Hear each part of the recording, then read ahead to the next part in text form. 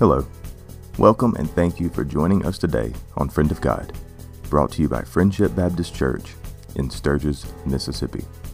It is our goal every week to bring the Word of God to as many people as possible. We pray that you enjoy today's message, but more importantly, we pray that it changes your heart and provokes life change and action. God bless, and please listen from your heart. Enjoy.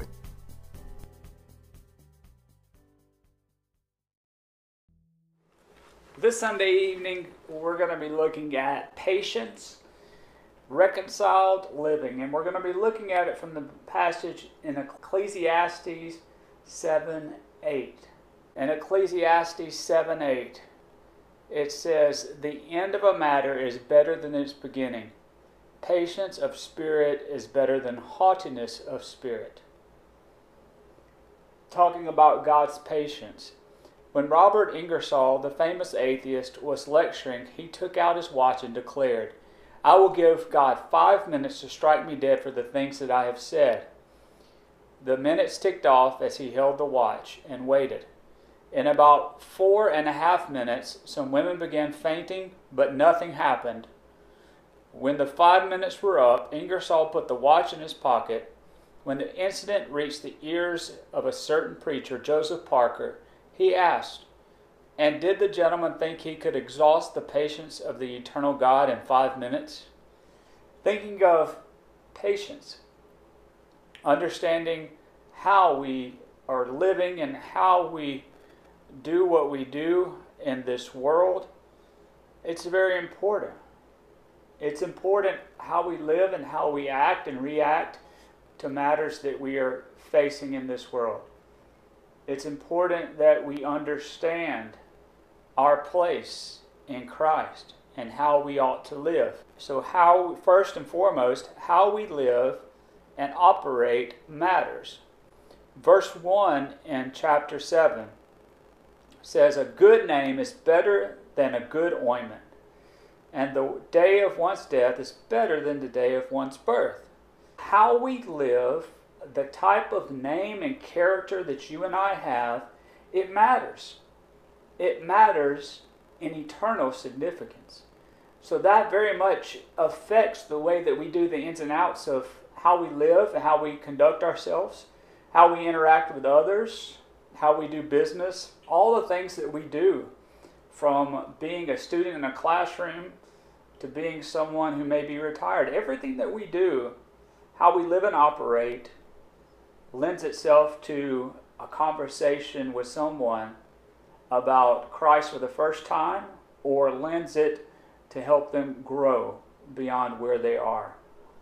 Our conversations must mean something. So how we live and what we do either encourages or discourages these things. So why is a day of one's death better than the birth? Because our reward is in that. Our reward is in the ending of our lives. Secondly, there's a house of mourning and a house of feasting given in verse 2. It says, "It's better to go to a house of mourning than to go to a house of feasting, because that is the end of every man, and the living takes it to heart." Why is it better to go to a house of mourning than of feasting? I think there are times in our life when we are at our lowest estate that we seek God the most. When everything is good and well, yes, we can praise God for that. But most people tend to get comfortable at that point or take things for granted that are going on. But when things are lean and difficult and hard, that's when wisdom is found. Because we try to find understanding of circumstance, of going on, of trial, of the issues that is there. But at the end of every man should be the beginning of wisdom and the wisdom of God. At the end of every man and every woman in this earth, it should be where we understand our shortcomings and understand God's providence each and every situation. So we look at this, and a lot of us want for the good times, but during the hard times, I think that's when God uses us the most, because we're most willing to be used and most willing to seek after Him. and we take it to heart. Thirdly, what about sorrow and happiness? In verse 3 it says, sorrow is better than laughter, for when a face is sad, a heart may be happy. We are all going through unprecedented times. And most of us have lived lives of ups and downs. Our heart can still be happy and content in the Lord, even though our faces show the sorrow that we're facing. None of us very much loves what is going on in the world today. None of us are very happy about it, joyous about it. But our hearts can still be connected and happy with God. Our heart can be content with who He is in our lives. Even though things are around us, there's also an understanding to which, as I said in the previous passage, that when we are sorrowful, we are often seeking. When we are walking through difficulties, that's when we're most vulnerable and willing to connect with God. When we realize we can't, we realize there's a God who can. And there's very much wisdom in that. The folly of things sometimes is that we continue to go down the same road, committing the same things and doing the same things that got us into such a mess, instead of doing things differently and turning to Him in this situation. Fourthly, the wise and the foolish. Let's look at verses 4 through 7. The mind of the wise is in the house of mourning. The mind of fools is in the house of pleasure.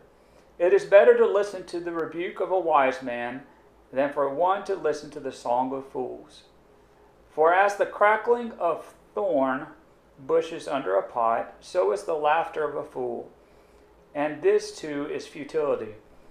For oppression makes a wise man mad, and bribe corrupts the heart. There's a difference between the wise and the foolish. Oftentimes the foolish are the ones that do things just to get themselves ahead, or just to hear themselves do things or be seen. There's wisdom in knowing that it's better to listen to what a wise man has to say. But you have to be one of those that's a lifelong learner. See, I've long ago said that there's more to learn, there's more to grow, there's more that I need to know in my walk with God, but also about how I might do things better. I don't always do things right. You don't always do things right. We don't always do things correctly. But that affords us the ability to listen to someone of wisdom and to do things different for the kingdom of God's sake, not for just the sake of doing things. For a lot of people do things with empty or vain results in mind that have no consequence eternally for the grand scheme of things in the bigger picture. We've got to understand wise man will seek after the knowledge that God has. And we need to understand the beginning of all things and the ending of all things must be in Him. So let's look at patience. Fifthly, patience. Verse 8, I read it to you at the beginning of this time together we've had this evening. Patience is something that a lot of the world is short on right now. If you ever want to be tried, ask and pray for patience, because God will bring that about in your life. Patience, we want it now, but patience is what helps us to be able to walk through and identify and work with people that are different than us, that live differently, that have been through situations differently. It helps us, patience helps us identify, build relationships, build communities, work in missions, and involve ourselves in people and people groups that we never had an inroads with. It's just time works. Patience is necessary to be able to make any kind of an impact in this world with individuals that are like us, but also those that are different than us. Verse 8, again, the end of a matter is better than its beginning.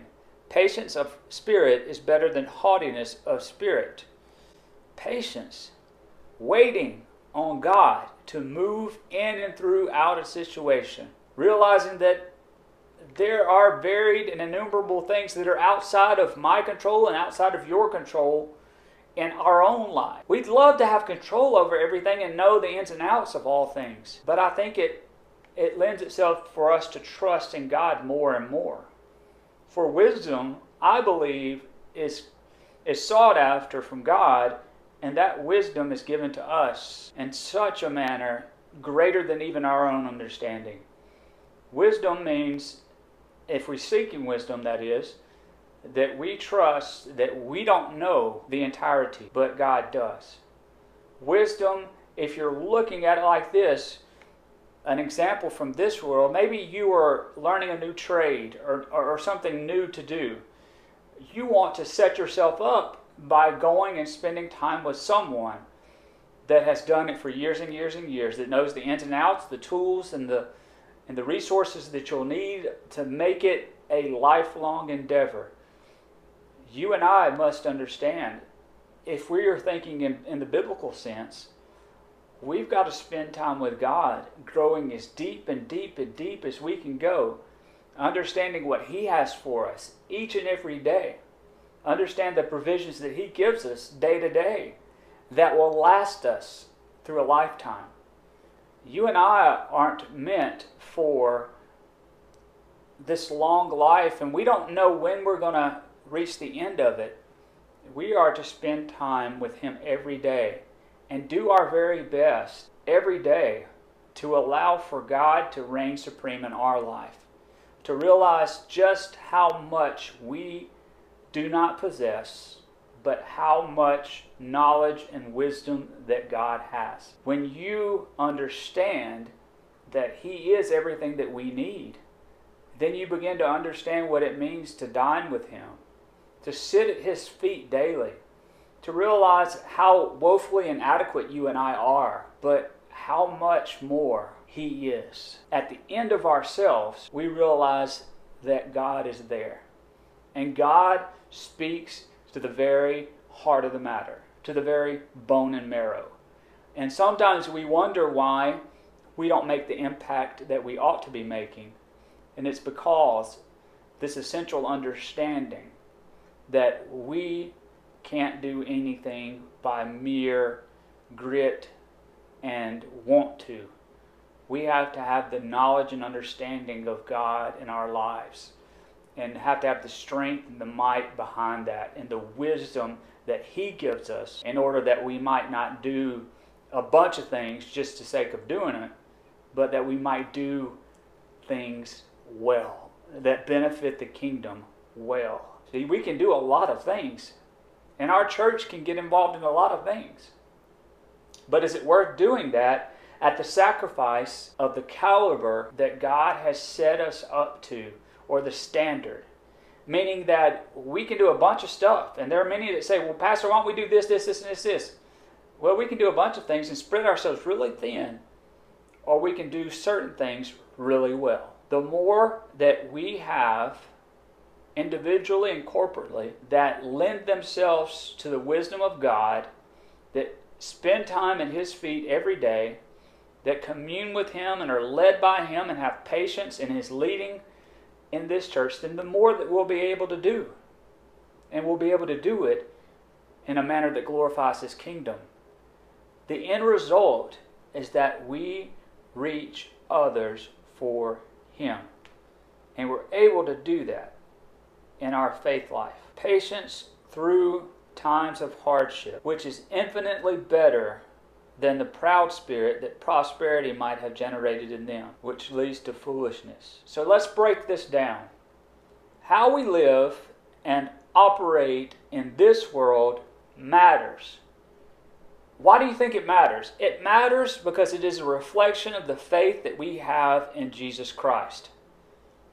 Our faith in Jesus Christ is greater than our own capabilities. We can't do anything apart from Him. It's impossible to outdo what God is already able to do, and even better, He's able to do greater than us. See, our impact is very minute. God's impact lasts on and echoes out. Think about it like this. If you've ever stood over a cavern or stood over a cave or stood over a canyon or something, when you speak out, what happens? It goes on and reflects back, right? When you and I seek the Almighty and the wisdom that He has, we understand how we live and operate matters, then His impact is going to echo out from us. Yes, there's going to be some growth for us in that, but far greater are we going to reach people, serve people, love people, and make an impact for the kingdom of God greater than we ever thought we could have. At the end of the day, our short time, which is the dash between our birth and death, is what we have to give to God, for God to use us for the faith and the growth that we need. It's also a reflection of the prominence He has within our lives. See, our relationship with God and how we live and operate, it should be all-encompassing. It should be all-encompassing from everything. Our identity in Christ and the way that we live with wisdom, biblical wisdom, should affect every facet of our life. From our private to our public, from our work to our leadership at home, from the way that we spend our money to the way that we go out, from the way that we served and help the least of these, to the way that we give, all of the things and all of those aspects and more in our life revolve around His all-encompassing purpose for our lives. What and where does He hold in our lives? What prominent place should He have in our lives? Secondly, patience is required for any of us that is willing to make a lasting impact on the community surrounding us. We can't believe, but most in our community don't know Jesus Christ. And they don't have that relationship. And they're not going, and they're not serving. And we have a great opportunity in our community to utilize the gifts and abilities that God has given us to build relationships, to serve others greater than our own needs, serve others, and by building those inroads and building those relationships and building those friendships, then we're able, uniquely as the church, to begin to speak into their lives. And God is able to reach them more effectively. We all have gifts and abilities that He's bestowed on us. We need to grow them and go out. We need to serve, and we need to have patience to know that that's going to take time. It's not going to show up in one endeavor. If all we do and put all of our eggs into is a one event type thing, then we're going to miss the boat. It has to be a week to week, a day to day, a month to month, a year to year type thing. And we can't give up on people. We have to continue to build that relationship, that right to be heard, that caring and understanding that we're just not there for one thing. We're there for God to do greater things. God needs you. God needs me. God needs all of us in the here and now. In this community, in the Sturgis area, and even beyond that. We have so many students coming from all over the United States, all over the world, into Starkville that have absolutely no clue or no desire or no want to about Jesus Christ. And the Christians they've heard of are not the ones that you and I would look to follow, even as believers in Christ.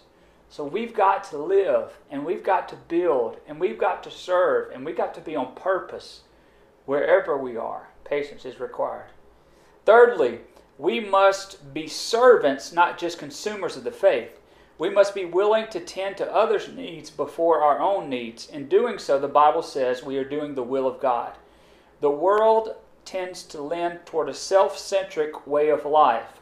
But in stark contrast to the Bible, The Bible lends us to be God-centered in our lives. If we're transparent, many of us find ourselves doing both on most days. Our goal that we strive for is becoming more and more God-centered so that we can stand out from the world and even other believers. I believe now, more than any other time, we need people that are willing to get involved. We don't need Christians who are bench players, who just sit, collect, and want to be fed. We need spiritual athletes that are willing to grind, to work, to get in the game, and to serve the utmost. All of us have different difficulties in our lives, from health to situational things that are going on. But our heart, staying in tune with Him, helps us to hear Him more effectively. You remember the radios, and many of you do, you had to tune them just right to hear the message and hear it with clarity, without the garble and the fuzz and the sound and everything else. You and I must pursue Him. We must pursue service of Him to make an impact around us. And we've got to get all of the things in line with God as we ought to, so that others around us can hear the message of God that they need to hear, but also so that we can get the distractions out of our lives and be in tune with Him. There is, in fact, a God who is trying to speak to you, to lead, to govern, to guide, and direct you, if you're willing to just get out of the way.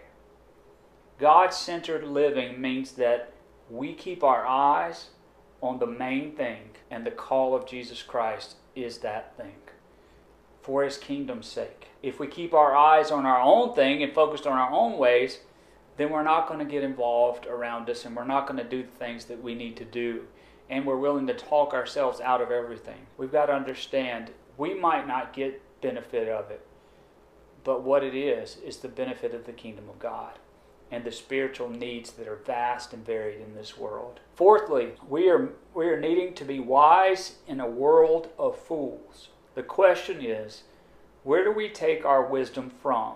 Is your wisdom and my wisdom from people or from God? That's very important. You and I cannot meld or melt together wisdom from both to make something palatable with everybody around us.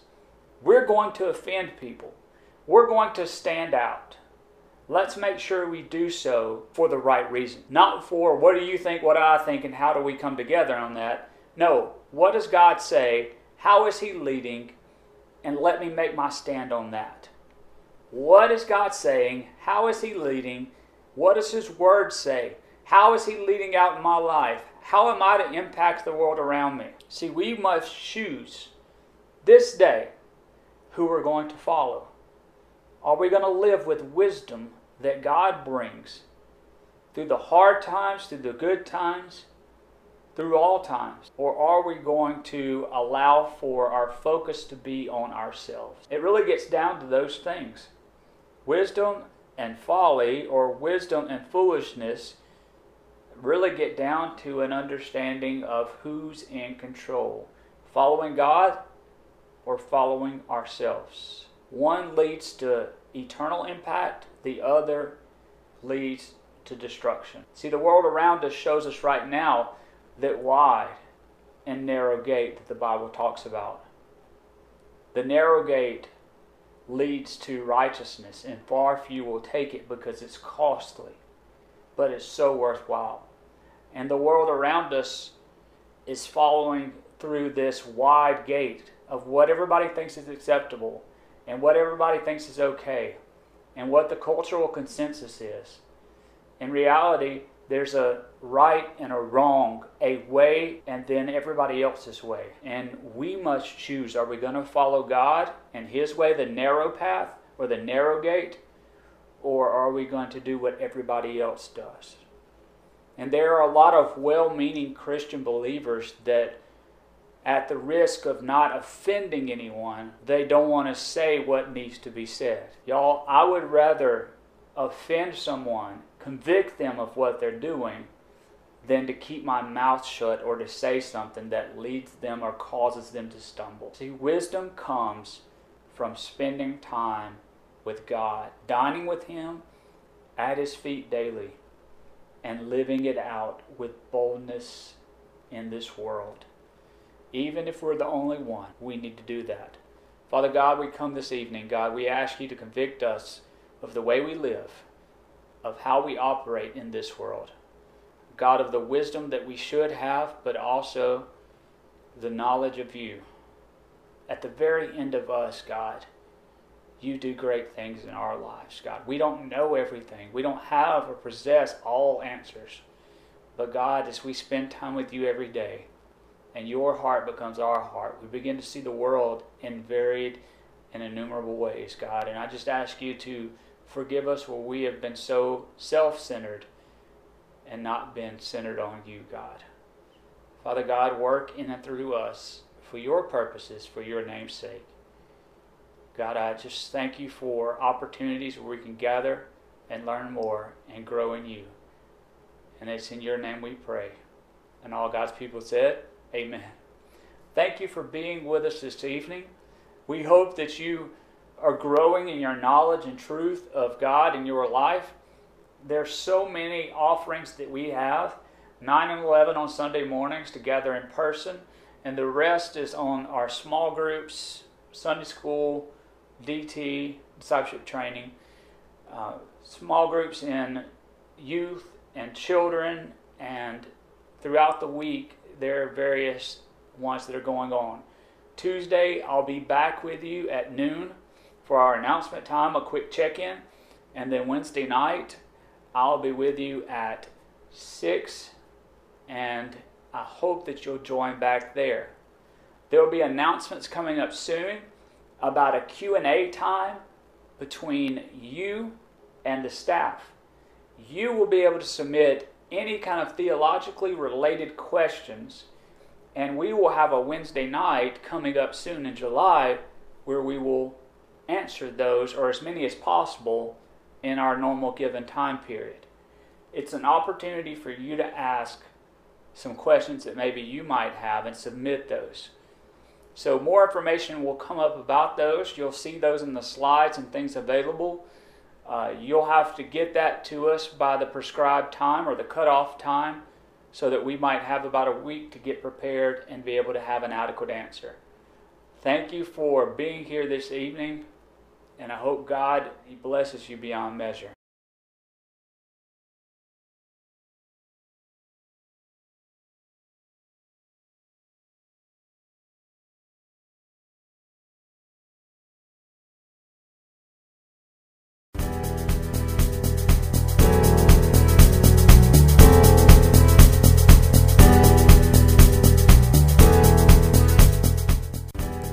Thank you for joining the Friendship family today. We know that your time is the most valuable item you have, and we are enormously grateful that you chose to share it with us. If you would like to know more about Friendship Baptist Church, please visit our website, friendshipsturgis.com, or our Facebook page at facebook.com/FBCMS. Both can be found in the show notes below. If you would leave a rating or review for our new podcast, we would be very appreciative. And if you would share it with others, we would be eternally grateful. We pray that you have a God-filled day, and remember, love God, love people, and reach the world. Have a good day.